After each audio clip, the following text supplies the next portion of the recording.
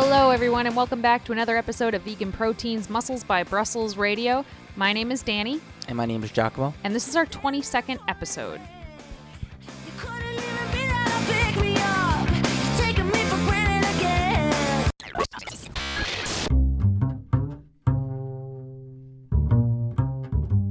Welcome back, everybody. I think we're going to get this podcast out on time this week. What do you think, Danny? Possibly. We'll see. We're recording it on time. Hopefully we'll be able to edit it and post it and do the same. And by we, he means me. It's a tough job. Somebody's got to do it. Anyway, it has been hectic here as usual. We just got back from the Atlanta Veg Fest, and we spoke with some of the members of the Plant Built team there. It was a pretty interesting trip. This time around, there was a rain cloud following us. All the way down the East Coast and all the way back up the East Coast. It just poured on us the entire time. The house we stayed at in Atlanta had no heat, so we were freezing. And then the Airbnb person came back, and then they blasted the heat on like 80 degrees. So then we were melting. And the power went out a few times. Mm-hmm. And it was... We love Atlanta, but this trip was not the best trip. And it was our first, I would say, negative experience with Airbnb. So we were kind of thrown for a loop. And yeah, usually we love Atlanta. And we still do. It's just incredibly rainy. I mean, and then somehow... And cold. And cold. Yeah, that's coming from New Englanders, so it was cold. I was looking forward to some Georgia sunshine. Yeah. Oh, well. Anyway. But there was some Georgia donuts. Those were pretty good. Revolution Donuts. Oh, yeah. Revolution Donuts in Decatur. Best vegan donuts I've ever had. Ever. I mean, best donuts I've ever had. Ever. It's not a vegan place, but like probably 90% of their donuts are vegan. And I'm not even a donuts person. Like, I know everybody's all like into donuts. They're like the new cupcake. But I'm just not that stoked on donuts. But these were really, really, really good. So if you're in the area, I think it's technically in Decatur, but check it out because it was really good. And then, of course, Soul Veg, which we always hit because Soul Veg is amazing. Yeah, I mean, I love that place. I feel like it's my favorite restaurant out there. I mean, I love all vegan food is fair game. There's something about Soul Veg, though. It's just very comforting, and I don't know. Maybe there's a lot of love put into the way they prepare it. Who knows? But whatever the case is, I enjoy it. But our talk at the Atlanta Veg Fest went really, really well. Let's see. Who was there? It was myself, you, Aaron Fergus, Jake Henderson, Scott Shetler, Tori Washington. I'm missing somebody. Who am I missing? Us? No, I guess that's it. Yeah. So we talked to a bunch of people about how we became vegan, how we got interested in this sort of lifestyle, how we got into fitness, and why we think that this is a really important type of outreach to do within the community. So that was a really good talk. We enjoyed that a lot. And Atlanta's always just kind of like a party anyway. So we met up with a lot of people. We ended up going out the night of the Veg Fest, like after the Veg Fest, out to dinner at Cafe Sunflower. Oh, Indame came. Indame. He didn't speak, but Indame, he lives in California, but we literally see him all over the country. He just surprised the hell out of us and just popped up in the audience. Indame is officially the Veg Fest king. If there's a Veg Fest and there are vegan meatheads out there, you're going to see Indame pop up. Just count on it. We went out to dinner at Cafe Sunflower with the whole Plant Built group there. Indame, John Lewis, Badass Vegan, Dom Thompson. We're kind of a motley crew. It was it was a lot of fun. Love that place, and it's pretty much become a tradition that we all go out to dinner there. It's starting to feel like the East Coast hub for me, kind of in the same light that Portland feels like the West Coast hub for us when we catch up with all of our friends, like in one large group. Yeah. So it was a successful, albeit very long, tedious trip. So we're home now and trying to get back into our groove. What have you been up to, Giacomo? Well, I'm still reversing, going for a long and slow reverse, and I'm trying to figure out whether I'd like to speed things up or not because I vote yes. Well, I'm on the fence about it. You know, I like the idea of the body composition that I have and taking a very extended off season, basically, to maintain my body composition and to put on muscle so I can be more competitive for the future. What's your weight now compared to your stage weight? let's see. Stage weight was around 178, and right now I'm around 182. So I'm pretty much right there. And how many weeks have you been reversing? Going on 17. 17 weeks, and he's up 5 pounds from stage weight, give or take. Yeah. To put that in perspective, I've been reversing for 12 weeks, and I am up about 10 pounds from my stage weight, reversing more or less at the same pace as Giacomo. It's just every person's body responds so differently to reverse dieting. So even though we like to talk about how awesome reverse dieting is, and that doesn't necessarily mean you're going to be able to hang on to your stage weight just by reverse dieting. It means that you are going to put on as little fat as possible, rather than what most people do after a show or a diet is they just go out and eat and eat and eat. And, you know, some people end up gaining a significant amount of weight, most of which is body fat, right after their diet. So I will say that the 10 pounds of weight that is on me right now was very much needed. I'd say so. Absolutely. I mean, not to mention you lost more weight on the way down, too.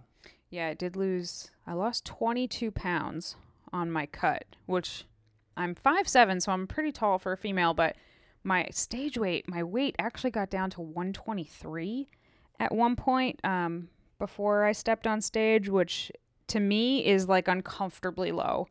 My body does not want to be there. In person, one-on-one, I probably look sick, actually, because I'm just so 5'7" and 123 pounds. That's a skinny person, is what that is. I mean, I'm lean and I have muscle, but I'm small. And there's something to be said about getting so small that you feel like you're disappearing, kind of, that can make you just as uncomfortable as feeling like you can't stop getting bigger. So it's kind of a separate topic for a different day. But yeah, I'm not a huge fan of getting to that weight. It's just for the stage. Yeah, and that's the funny thing about it. And that's when you start to realize that the people who look somewhat unhealthy in person are usually the ones that look the best on stage, because that's, you know, just the way you need to be to present your body in a bodybuilding competition. Mm-hmm. However, in person, you look sick, basically. And not like sick, like rad, like sick, like ill. Yeah. I mean, it's not sustainable, and it's not even a healthy place to be. First of all, I think it should be clarified that it's not sustainable for everybody. It really depends on the person. Like, you're 17 weeks past your show date, and you're able to stay within 5 pounds of your stage weight because you have more muscle mass, you have a faster metabolism. You know, maybe if my stage weight was closer to 135 on stage, like if I had enough muscle that 135 looked good on stage and I was bigger and leaner, then maybe I could stay closer to that weight. But where I just don't have that muscle development yet, like, for me to be lean enough to be on stage, I'm fucking small. Right. And I have to gain weight to come back from that. I only lost 16 pounds on the way down, for example, as opposed to the 22 that you had shed. On a smaller frame. And either which way, regardless, I'm referring to peak week when you're right there on stage in the 2 weeks before and after. That period of time, that's not sustainable. No. But yes, for some people, you can stay closer to your stage weight depending on your body, your metabolism. Yeah, I do see some people catch flack for like, oh, well, they're so unhealthy because they stay so close to stage weight all year. And, you know, there are some people who go to extreme lengths to hang on to their stage weight for as long as possible. But there are some people who are just built like that, and they're lean pretty much no matter what they do. So good for them. They have different challenges, you know. Those sorts of people typically are more challenged to build muscle than to stay lean. Whereas for me, it's harder to stay lean than it is to build muscle. Right. Hi, kitty. I think our cat Xander wants to say hello to everybody. So yeah, we've both been on a reverse diet, and we've been pretty good about that, I think. I just started a few weeks ago, pretty seriously into DUP training, which is daily undulating periodization, which I've sort of been dabbling in for a while, but sort of jumped full force into this to help get as much of my strength back and then some as possible. So I have been squatting and benching 3 times a week and deadlifting twice a week in addition to my accessory work. I've also been jumping into DUP. I started I would say about 2 months before you did, because I was reversing a little sooner than you were. Yeah, and I didn't want to change up my training routine too close to a show. And I'm starting to get the hang of it, as far as, you know, adapting to the the frequency of squatting, benching, and deadlifting more often than I have in the past on a weekly basis. It's a struggle, you know. It's not easy, but like anything else, our bodies are resilient and they eventually adapt. Mm-hmm. And DUP is something we're going to talk about more in the future. I'm sure we'll do a full podcast episode on the concept at some point in the future. In other news, I posted about it on Instagram. I've been facing some health issues as of late. And that's been actually really, really challenging for me. It's not something that I like to talk about a whole lot, but it's very, very real. And it's something that absolutely shouldn't be hidden. Not that, everybody should talk about all their life all the time, but I feel like in the vegan community specifically, people are terrified to say when they are, struggling with this, that, or whatever health issue, because you don't want to be the example of the bad vegan, the sickly, weak, anemic vegan. And as soon as you start, you can friggin' sneeze and someone will be like, well, if you ate meat, you wouldn't sneeze.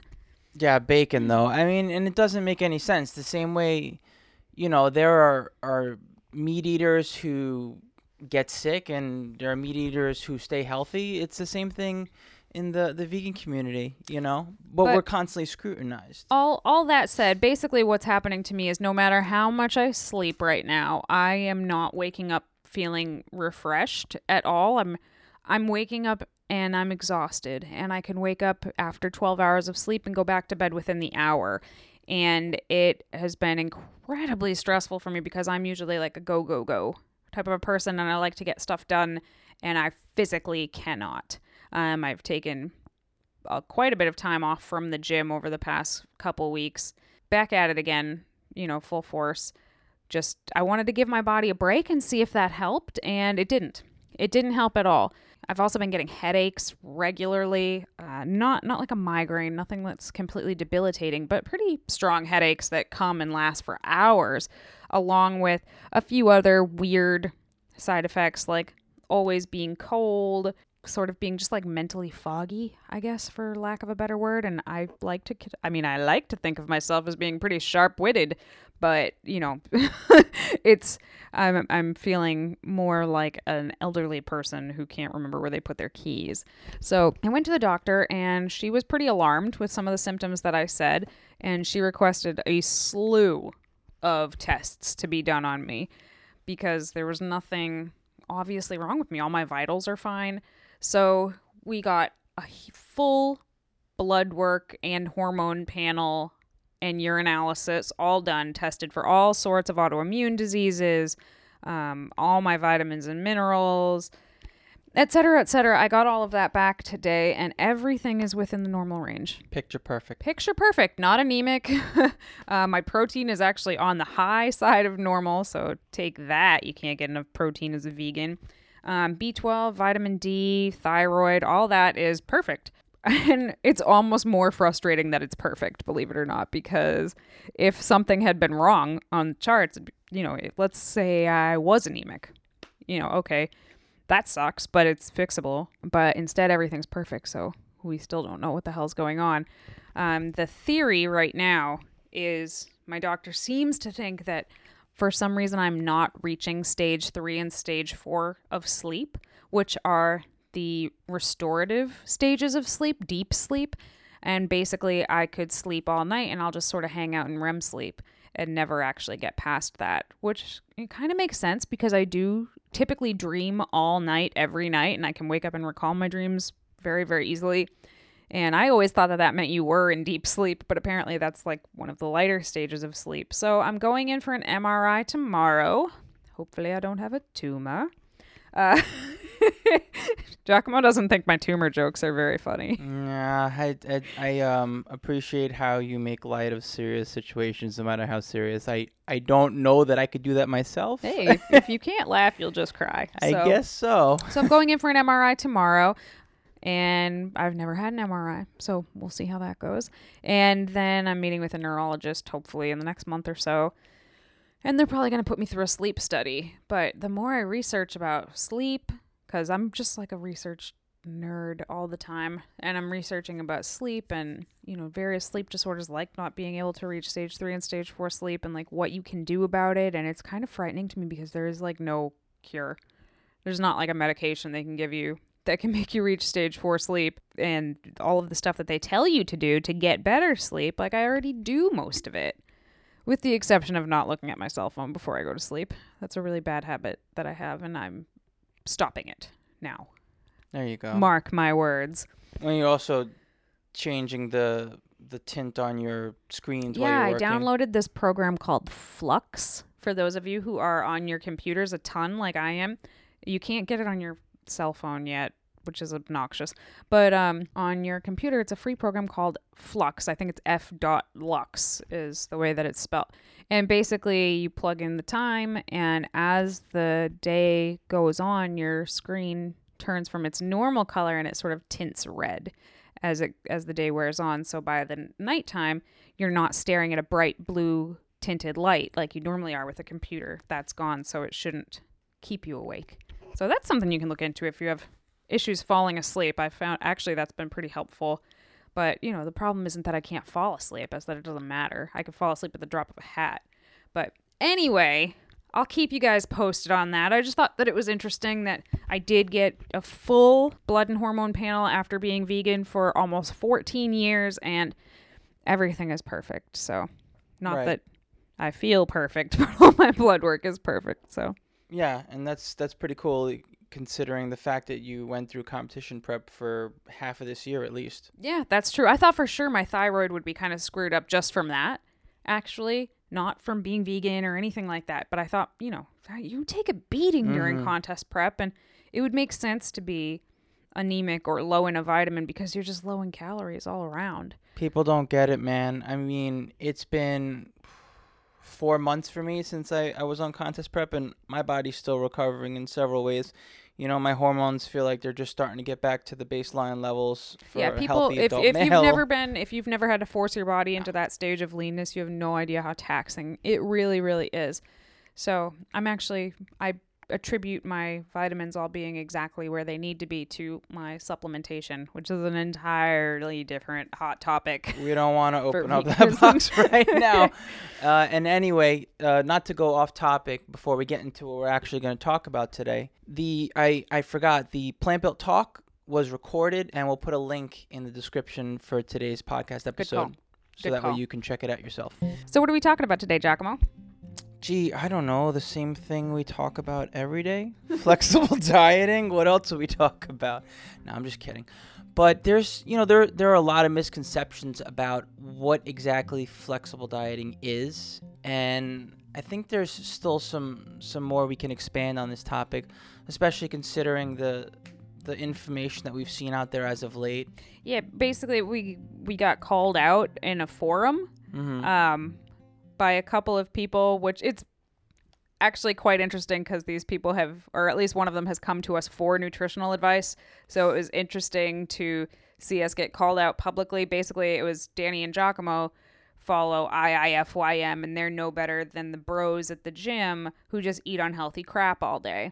We don't even care about health, basically, and we just eat junk food, fake And meats this and stuff. this thread sort of unraveled into these ridiculous ideas about what flexible dieting is, and basically you just get to eat junk food all day and expect to get like a great body composition, but meanwhile your insides basically like rot away. It was a little bit funny, but at the same time it's a pretty large forum, and the idea that other people were reading this and possibly believing it was just a little bit of a bummer. I mean, most people were not in agreement with this idea, but these ideas are out there, and I think that they need to be talked about. Misconception number 1 as far as flexible dieting goes. Flexible dieters get to eat junk food all day, every day. They have the option to choose nothing but junk food, and they can get optimal results. And that's what flexible dieting is about. True or false? Of course that's false.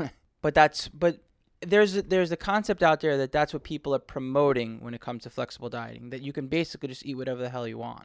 Right, which is ridiculous because if you really want to take a step back and look at flexible dieting for what it truly is, it's calorie counting. It's calorie counting. You can talk to anybody who calorie counts. They don't just get to eat whatever they want. Go to a Weight Watchers meeting or something, which is actually more similar to flexible dieting than most people care to recognize. And, the Weight Watchers crew, they don't just get to eat anything they want just because, if they have 20 points, then they get to spend the 20 points on a half of a cake or something like that. I mean, technically, and this is where people get confused, technically, somebody could do that. Who the hell would do that is what I want to know. Now, as opposed to Weight Watchers and calorie counting, macro counting or flexible dieting or IIFYM or whatever you want to call it takes it a step further and not just counts the calories, but specifically counts where they're coming from in the form of carbohydrates, protein, and fat. And fiber. And the fiber is actually it's often overlooked, but it's one of the most important things about flexible dieting. Because if you have to get a minimum of, let's say, 35 grams of fiber, you are not going to get that eating shit all day. It's never going to happen. I mean, to most vegans, getting 35 grams of fiber is so easy. Some of us get that by lunch. You know what I mean? But to your average standard American dieter, 35 grams of fiber is kind of a lot for most people. And they're going to have more trouble reaching that. But even as a vegan, you cannot eat Tofurky pizza and Daiya cheese and So Delicious ice cream all day long and reach that fiber goal. You still won't hit that fiber goal. Well, not to mention, I mean, certain foods are just very fat and carb dense to the point where they're just not going to fit into your macronutrient requirements. I mean, they will, but like only sensible portions and only so often. Right. And, when your macros are set up in a certain way, you can't fit junk in it all day. And I mean, you have a certain protein goal that you have to hit, and you're not going to get that eating junk all day long. Not vegan junk, not vegan, like it doesn't matter. If you're going to hit your protein goal and you have to keep your carbohydrates and your fats at a certain place and hit your fiber goal, that's a lot more than just eating cookies all day. Pretty much. And, once again, there'll be many days where you're not even in the mood to have a cookie or anything else because you'd rather fill up on a nice big plate of salad, I mean, if it was up to me and I was at a caloric deficit, right? Like I was maybe 2-3 months ago on contest prep. And I had the option of having, a roll of Smarties candy or a giant plate of salad. Which one's going to fill me up more? The plate of salad. I'm going to go for that every time. Are there going to be people out there that try to squeeze in as much junk food as humanly possible? Of course there are. There's going to be somebody out there that's trying to squeeze as much junk food into their diet as they possibly can. And that's their prerogative. You could take that in the other direction and find some clean eater type of a person who's getting all of their carbohydrate from psyllium powder and, a bajillion grams of fiber, so much to the point that they actually are not absorbing any nutrients. You know what I mean? Yeah, You can take flexible dieting to the extreme and do nothing but like protein powder and candy bars all day. You can take clean eating to the extreme too, where people become so obsessed with clean eating that they end up eliminating food group after food group after food group after food group, sugar, salt, oil, nightshades. Like I could go on forever with some of the things that I've heard that people don't eat because of X, Y, or Z reason until, what they're left with is not enough options to get all of their vitamins and minerals in.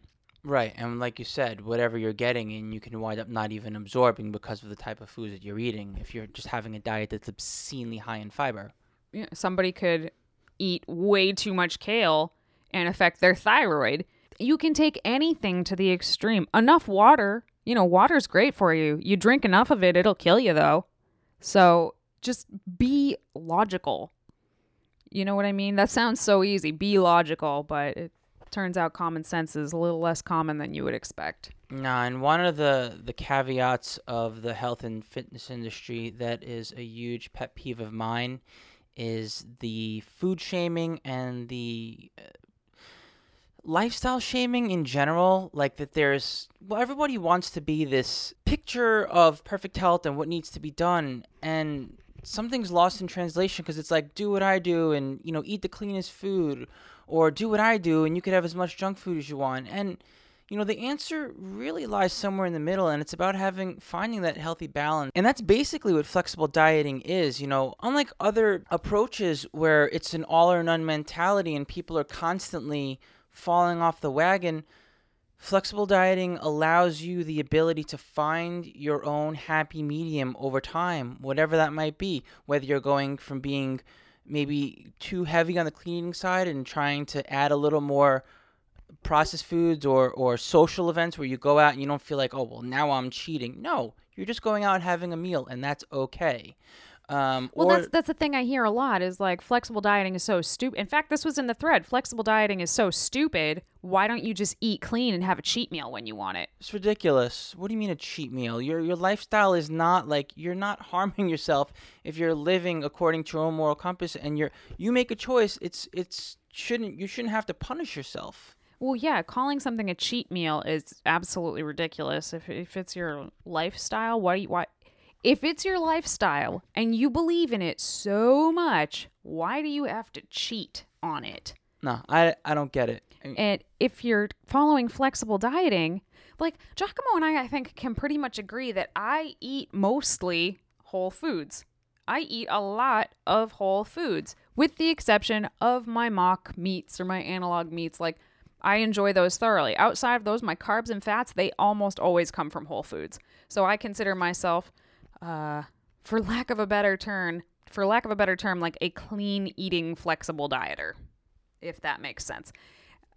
But I don't feel like when I go out and have donuts in Atlanta that I've cheated somehow. I don't feel like I've cheated myself in any way, because it's just as simple as, looking it up, plugging it in, and moving right along. I don't have to sit there with any guilt about what I just did, which a lot of clean eaters have cheat meal remorse.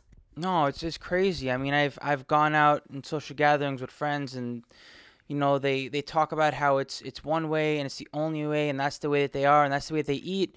And then what they choose to order, not what they're served, but what they're choosing to order, tells a different story. And like, they feel so guilty that they have to actually talk about it. Like, oh, I don't usually eat this, but I'm just gonna have it today. And then, but most of the time I eat a certain way. Right. You can tell that they're like already feeling guilty about it. They can't even enjoy it while they're eating it because they already feel like they're doing something naughty. And that is just incredibly fucked up, in my opinion. One of the other things that I saw in that thread that I thought was particularly funny, probably the funniest thing of all, was Giacomo and Danny don't even care about their health. They just eat junk food like the bros or whatever. And I think that's the funniest thing, and I find it to be pretty standard fare in a lot of the vegan fitness community, that when people say the word health, they're talking about one thing. They're talking about their physical health. Physical health is obviously very, very important, and I care a great deal about my physical health. However, that is not the only kind of health there is. There is mental health, and I come across in my profession more people with mental health problems around their food intake than physical health problems around their food intake, 10 to 1. It's insane. You can meet somebody who, put them through the doctor's test and they're healthy as hell. They're in tip-top shape. But you start talking to them and you realize just how unhealthy their relationship is with food and their body and their relationship to food. And that is an entirely different beast that is not to be neglected. We need to be talking about this, particularly in the vegan community where there seems to be so much dogma about what you have to eat. Are you doing it right? Are you not eating this because blah, blah, blah, blah, blah. I read this book by somebody with 0 accreditations that said that they don't eat soy because it gives you boobs or something absolutely ridiculous like that. And then somehow this just like catches on and the bandwagon forms. And suddenly there's a group that feels morally superior to other people because they eat cleaner food. And it's like we're trying to measure ourselves on the vegan scale and who's like the most purest, cleanest vegan that ever veganed. And it's just making other people feel bad, like they're not doing enough. So they push themselves to try and be cleaner, purer eaters. And eventually they just can't restrict themselves to that limited number of foods, and it becomes isolating from social events, and eventually they just snap and binge and feel like a failure and shit talk themselves, and the cycle goes on and on and on until you end up with full-blown eating disorders or just slight but chronic disordered eating and self-talk patterns. And mental health and physical health, they go hand in hand. And to me, while flexible dieting, it's not a cure-all. And I don't want anybody to think that we're ever implying that flexible dieting is the be-all, end-all answer to everyone, everywhere. I don't think that at all. Dieting is hard. When we're getting ready for a show, dieting is hard whether you're flexible dieting or on a meal plan. It doesn't matter. That shit's hard. So likewise, reversing out is still hard. You do have to, in a sense, you do have to restrict because you're restricted to the number of carbohydrates, fats, and proteins that you are allotted for the day. So when I say we don't restrict foods, in a sense, you are still restricting to a degree. And that's not going to be right for everybody. And I totally get that. But it's about the balance. And balance is going to look different on everybody. Everybody's going to have a different picture of what balance means to them surrounding food and health. And to me, being able to compete in my chosen sports and still have holiday dinners with my family and go out and celebrate on occasion and, go out to eat every once in a while and just say, fuck it, I'm not going to track anything tonight, and just feel good intuitively eating a meal for the night because maybe I need a mental break from putting everything on the scale. It doesn't happen often, but it happens occasionally, and I'm not going to feel bad about that the same way I'm not going to feel bad about eating a donut in Atlanta. And to me, that is what flexible dieting is about. Right, because let's face it, with all of this calculating and tracking, you can become obsessed with tracking food, and that in and of itself can be a problem. Absolutely. And so, once again, it's all about learning through application and practice how to track, but also allowing yourself the freedom to not always track, but kind of have a general idea of the direction that you want to be trending in for a healthy and fit lifestyle. I just got off of a competition, like I said, 17 weeks ago, roughly. And your competition was like 10 weeks ago. Right, but I've been reverse dieting for 17 weeks. And, I go out and I estimate my my food intake, sometimes even weekly, even a couple times a week, and I intentionally pick foods that I choose not to weigh or measure and just eyeball because I've gotten to the point where I can do that. Right, and that takes practice. And sometimes just that in and of itself, and I don't just mean it takes practice to eyeball the food, that obviously takes practice. It also takes practice when you're coming from a very restricted place of, when you're a clean eater or like an obsessive macro counter that needs to weigh every single ounce of their food, it can be scary to either introduce new quote unquote fear foods, or it can be scary to eat a meal that you didn't weigh everything in. So that can take some practice too. But again, it's about finding a balance that works for you. And, you have to try a few things to figure that out. Right. Just take a look at nutritional labels and food testing in and of itself. It's not a perfect science. No, not at all. Food labels, I believe, legally can be up to 20% off as far as calories go. Yeah, and if you think that the companies that manufacture these foods that want them to look a certain way are not painting a picture to tweak the numbers to look just right, then think again. But there's nothing to worry about, you know what I mean? Even with like as much of a 20% variance in carbs, protein, and fat on nutrition labels, as long as you have a general idea, once again, of what you're eating, whether you're weighing it 100% of the time or even only half of the time, you can still trend in the right direction and have a balanced lifestyle. Yeah. all of this competition prep withstanding. Because I think when you sign up to compete in a bodybuilding or physique competition, you're signing yourself up to be pretty stringent from now until that date. So that's a little bit different, and I think in that particular instance, seeming obsessive about counting your food isn't really necessarily obsessive, it's discipline, because every little thing matters at that point. Not to say you can't be obsessed and be disciplined, but I digress. So clearly this is something we're very passionate about. And again, not that we said flexible dieting is for everybody. It's not going to be for everybody. And that's totally fine. I just happen to think that comparing clean eating to flexible dieting specifically is a little bit silly, because they are basically complete opposites. On the clean eating side, you can eat as much as you want of whatever you want, as long as it fits into these neat little, completely whole, unprocessed foods. Again, what is clean eating? We don't know. And then on the flexible dieting side, you are restricted to your macronutrient limits, but what you choose to eat to hit those limits is up to you. So really, it's about freedom and it's about choices, and you can find somewhere in between if that's something you're interested in. I mean, you can eat clean all you want, but you're still eating macros. So people can say, I don't do macros, but it's like, no, you do. You do. You just don't know what you're talking about.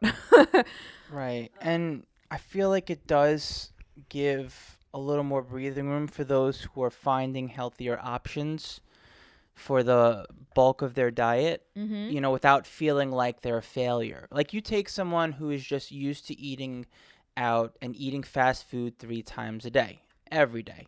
And they say to themselves, all right, I don't want to eat out 3 times a day and eat fast food. I do want to get healthier. What do? And they start finding out all this information. Well, eat the cleanest foods. Go on a cleanse. Yeah. Drink this tea. Don't eat anything else. Right.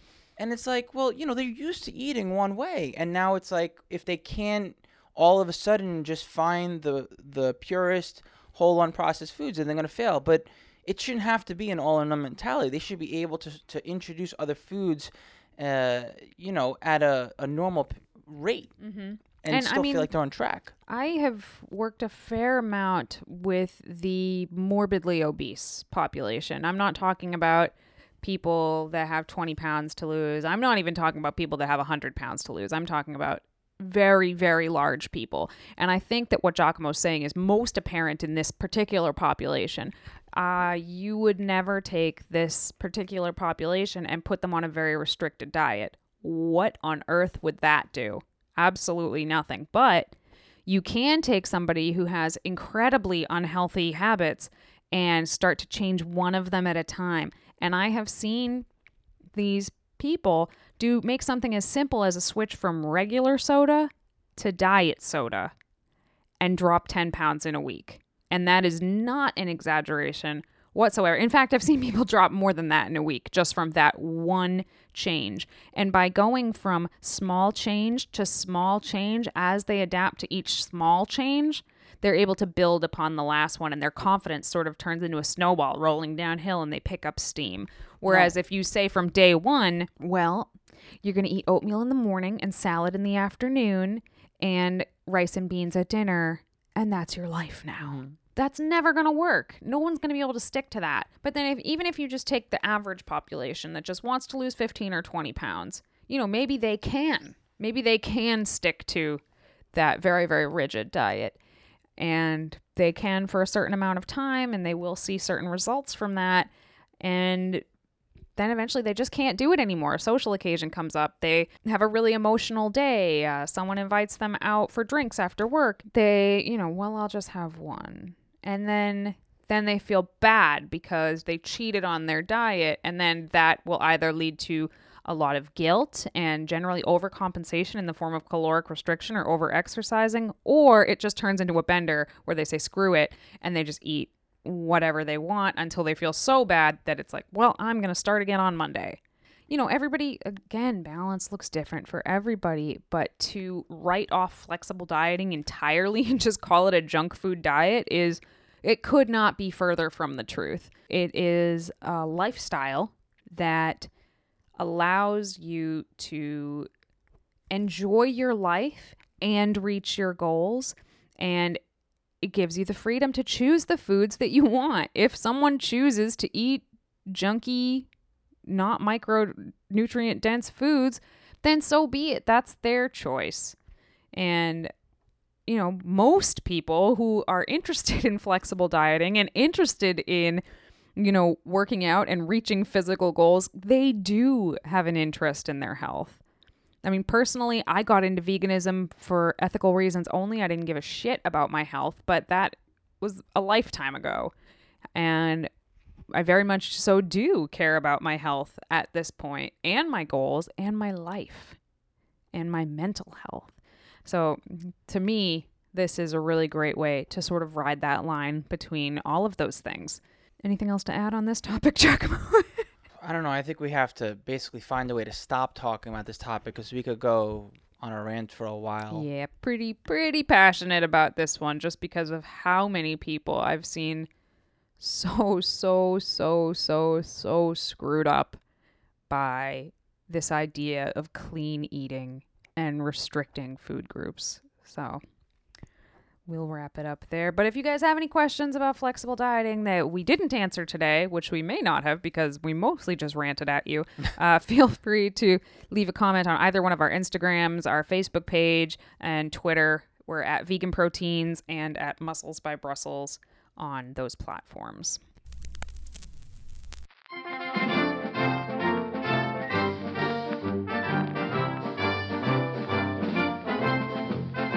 Moving on to our review segment for today's episode, I'd like to talk about who I believe is also an up-and-coming YouTuber, Scott Shetler. As a teammate, a personal friend of mine, and I can't tell you how excited I am that he decided to put content out there and to produce it regularly. Scott Shetler started the Strength and Health TV vlog on YouTube, and we'll put a link at the bottom on the description of this podcast, but you could also just Google Scott Shetler, Shetler YouTube, and you'll find it pretty easily. Anyhow, he's been producing these episodes pretty regularly. I think he's up to episode 16 now, if I'm not mistaken. Scott is a very humble guy, but he has a wealth of information and resources to share. He's pretty much a master when it comes to exercise physiology. Right now, for example, he's training an Olympic swimmer, and it's because he knows his shit, basically. And I've been telling him for a while, actually. Well, I mean, not telling him, just suggesting, like, hey, Scott, man, you should put your information out there because people could really benefit from what you have to share. And when I saw his vlog come out, I was just overjoyed. I binge watched, I'd say, the first 10 episodes, and I'd say maybe like the first 5 or 6, it was just him. But now he's getting some other good guests, other Plant Built team members, his friends in the industry, and just continuing to share some and drop some knowledge on us, basically. So when you get a chance, I'd highly recommend checking it out. Yeah, if you're interested in like training form specifically with your big movements, your squat, your deadlift, your bench, your overhead press, what sort of accessory work you should be doing to strengthen up these particular moves, little tweaks you can make to these lifts to improve them significantly. He's a really great exercise science type of a guy. And like Giacomo, I don't know if I'd say Scott's humble, but he's a little bit unassuming. You wouldn't guess how much this guy knows. He's very, very intelligent. I respect his opinion in exercise science quite a bit. I've come to him myself for a critique on my form on a couple of exercises, and he's helped me a great deal. And I mean, he's putting out free content. He's putting free content out there, and I think that is one of the coolest things that people can do. You know, he's got decades of knowledge under his belt, more than Giacomo and myself put together, probably. We're dating you, Scott. But he's totally worth watching. He's entertaining, and he's a great guy, obviously vegan. and tons you can learn from him. And he's really super approachable too. If you have questions, you can email him to him, and I'm sure he'd be thrilled to help you out and chat with you. And for those of you in the Atlanta area, Scott does have an in-person gym for coaching. Extremefitness.org is where you can find information on that, extreme-fitness.org. He also has a lot of content that he puts on his main website, plantbasedperformance.org, and we'll include all the links down below.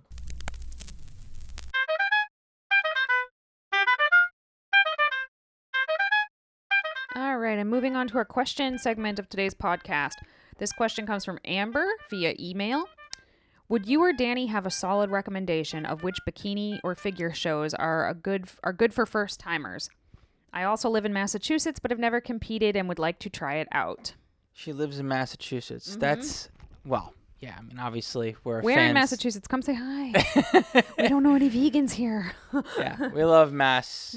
But more importantly, what I'm getting at is the New England area is actually a really great place to be for those looking to get into physique competitions, because there's a lot of competitions out here. So you're lucky in that regard. And there's a lot of competition, actually. I find it to be a very good area of the country to compete in. In general, the OCB has a ton of shows nationwide. I think it's ocbonline.com. But anyway, the OCB is a great organization to get started in, because not only is there a lot of competitors, there's also a lot of competitions, and you can find them just about anywhere year-round, actually, which is nice. My suggestion would be to go to naturalbodybuildingevents.com. And you can search by state. You can search by month. There's a lot of different ways to search.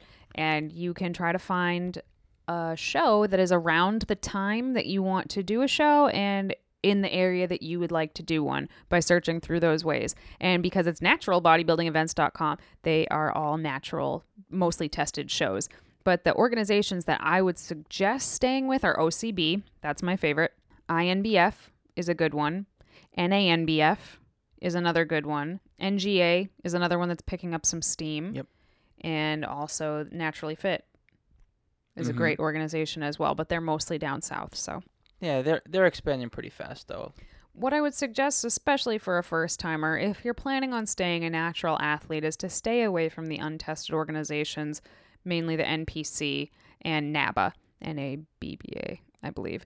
Neither one of those is tested, and due to that fact, there is a lot of illicit drug use going on behind the scenes that not many people are talking about. Not that I have a problem with anybody doing whatever it is that they want to do. The problem is that because not many people are talking about it, a new competitor can go to a show and not realize that they're up against a bunch of people who are on drugs and do very, very poorly and feel like a failure, like they did something wrong, without ever knowing that it was not a fair fight to begin with. And, it mostly, you would think that it would mostly be in the men's categories, but definitely in figure, absolutely in figure, there's a lot of drug use going on, and more in bikini all the time. So while I don't think you should necessarily let competing in a unnatural show deter you from competing in it, because by all means compete wherever you want to compete. NPC is definitely the most recognized bodybuilding organization, and that's where all the money is and that's where all the fame is. So if that's something you're interested in, maybe that's the route you want to pursue. But if you're interested in being the best natural athlete that you can be, then I would suggest sticking with the ones on naturalbodybuildingevents.com. Next question. A general length of time it might take a novice to prep for a competition? I know it varies a lot and would depend on where you are starting from. 4 to 6 months or maybe longer? Well, it depends on what you mean by prep for a competition, I guess. If you just mean the cutting part, that's going to be the biggest variable, I guess, because it does depend on where you're starting from. And that can be anywhere from 12 weeks to, 7 months or so. So it really, really, really depends on where you're starting from. But I will suggest that give yourself twice as much time as you think you need. If you think you can get ready in 14 weeks, give yourself 28 weeks, roughly. Unless you're working with a very experienced coach who knows your body quite well, I would say give yourself ample time, because you're going to hit plateaus. particularly on your first time around. It's going to take you some time to figure out, exactly what to do to get past those plateaus. Plus, you have no idea how your body is going to respond to contest prep, and that's just a wild card, and you want to allow breathing room for that, to make the changes to give your body the chance to adapt and be stage ready. Now, one thing I will say, you said how long to prep for a show, and that could mean how long it takes you from the day you start thinking about, oh, maybe I want to compete someday. And I find that many people, especially women, want to jump into a show way too fast before they have the muscle built, and that is a damn shame. So if you're thinking about competing, I would say give yourself an absolute bare minimum of a year. And I mean, like that's the bare bones minimum. And that is including the time it's going to take you to build muscle, because naturally, unless you were like an athlete all through high school, most of us do not have that sort of muscle built just genetically from the get-go. It's going to take some time to build up, your delts and your arms and your back. And women do tend to have stronger legs than men do right out of the gate. But your upper body, it takes time to build that muscle, and no amount of dieting is going to make you look like you have muscle if you don't already have it. So be sure to take the time to build up your metabolic capacity, make sure you're eating enough food, make sure you're lifting heavy and aiming to build muscle before you even think about cutting for a show. Right, and there is a school of thought out there that is attracted to the competition stage-ready body, and they sort of use contest prep as their idea of a transformation, thinking all they have to do is start contest prep and they will transform. But there is a lot of legwork that's involved well before contest prep, and it's not to be discounted or taken lightly. And the last question is from Lisa via email. Hi guys, I wanted to ask if you had a meal macro planning template sheet that you use. I have fallen off the wagon with tracking and am starting fresh. I do use MyFitnessPal and will continue to do so, but like to write things down as I plan meals and grocery lists for myself and the family. I'm going to attempt to make my own, but thought you guys might have some insight. Okay, so I just use MyFitnessPal for tracking my food. However, for many years, I did use just pen and paper. And I still have every single one of those notebooks upstairs. So I would just use a regular notebook, like a regular spiral bound notebook. And what I would do is I would just write down every food item that I ate. Like, let's say I had oatmeal for breakfast. I'd write half cup of oats, and then I'd write down the calories, carbohydrates, fat, and protein. So 150, 27, 3, and 5. And I would do that for every food item, and then at the end of the meal, I would total it up. Then for my second meal, I'd do the same thing. Then I'd total up meal 1 and 2 so that I had a running total of how much I was eating throughout the day. MyFitnessPal is incredibly more efficient than that. But if you're a pen and paper person, which I am a lot of the time, then that's a perfectly fine way to do it. And if you're going to make your own template, that's all you really need is 6 columns for the amount, the name of the food, calories, carbohydrates, fat, and protein. And then just make sure you give yourself space in between the meals to total them up, and then total up all the previous meals so that you have a running total. Thank you for tuning in to another episode of Vegan Proteins Muscles by Brussels Radio. You can stay in touch with us on social media at Vegan Proteins on Twitter, Instagram, Facebook, or wherever you'd like. And if you have any questions, feel free to reach out to us. Once again, my name's Giacomo. And I'm Danny. And we'll see you in 2 weeks.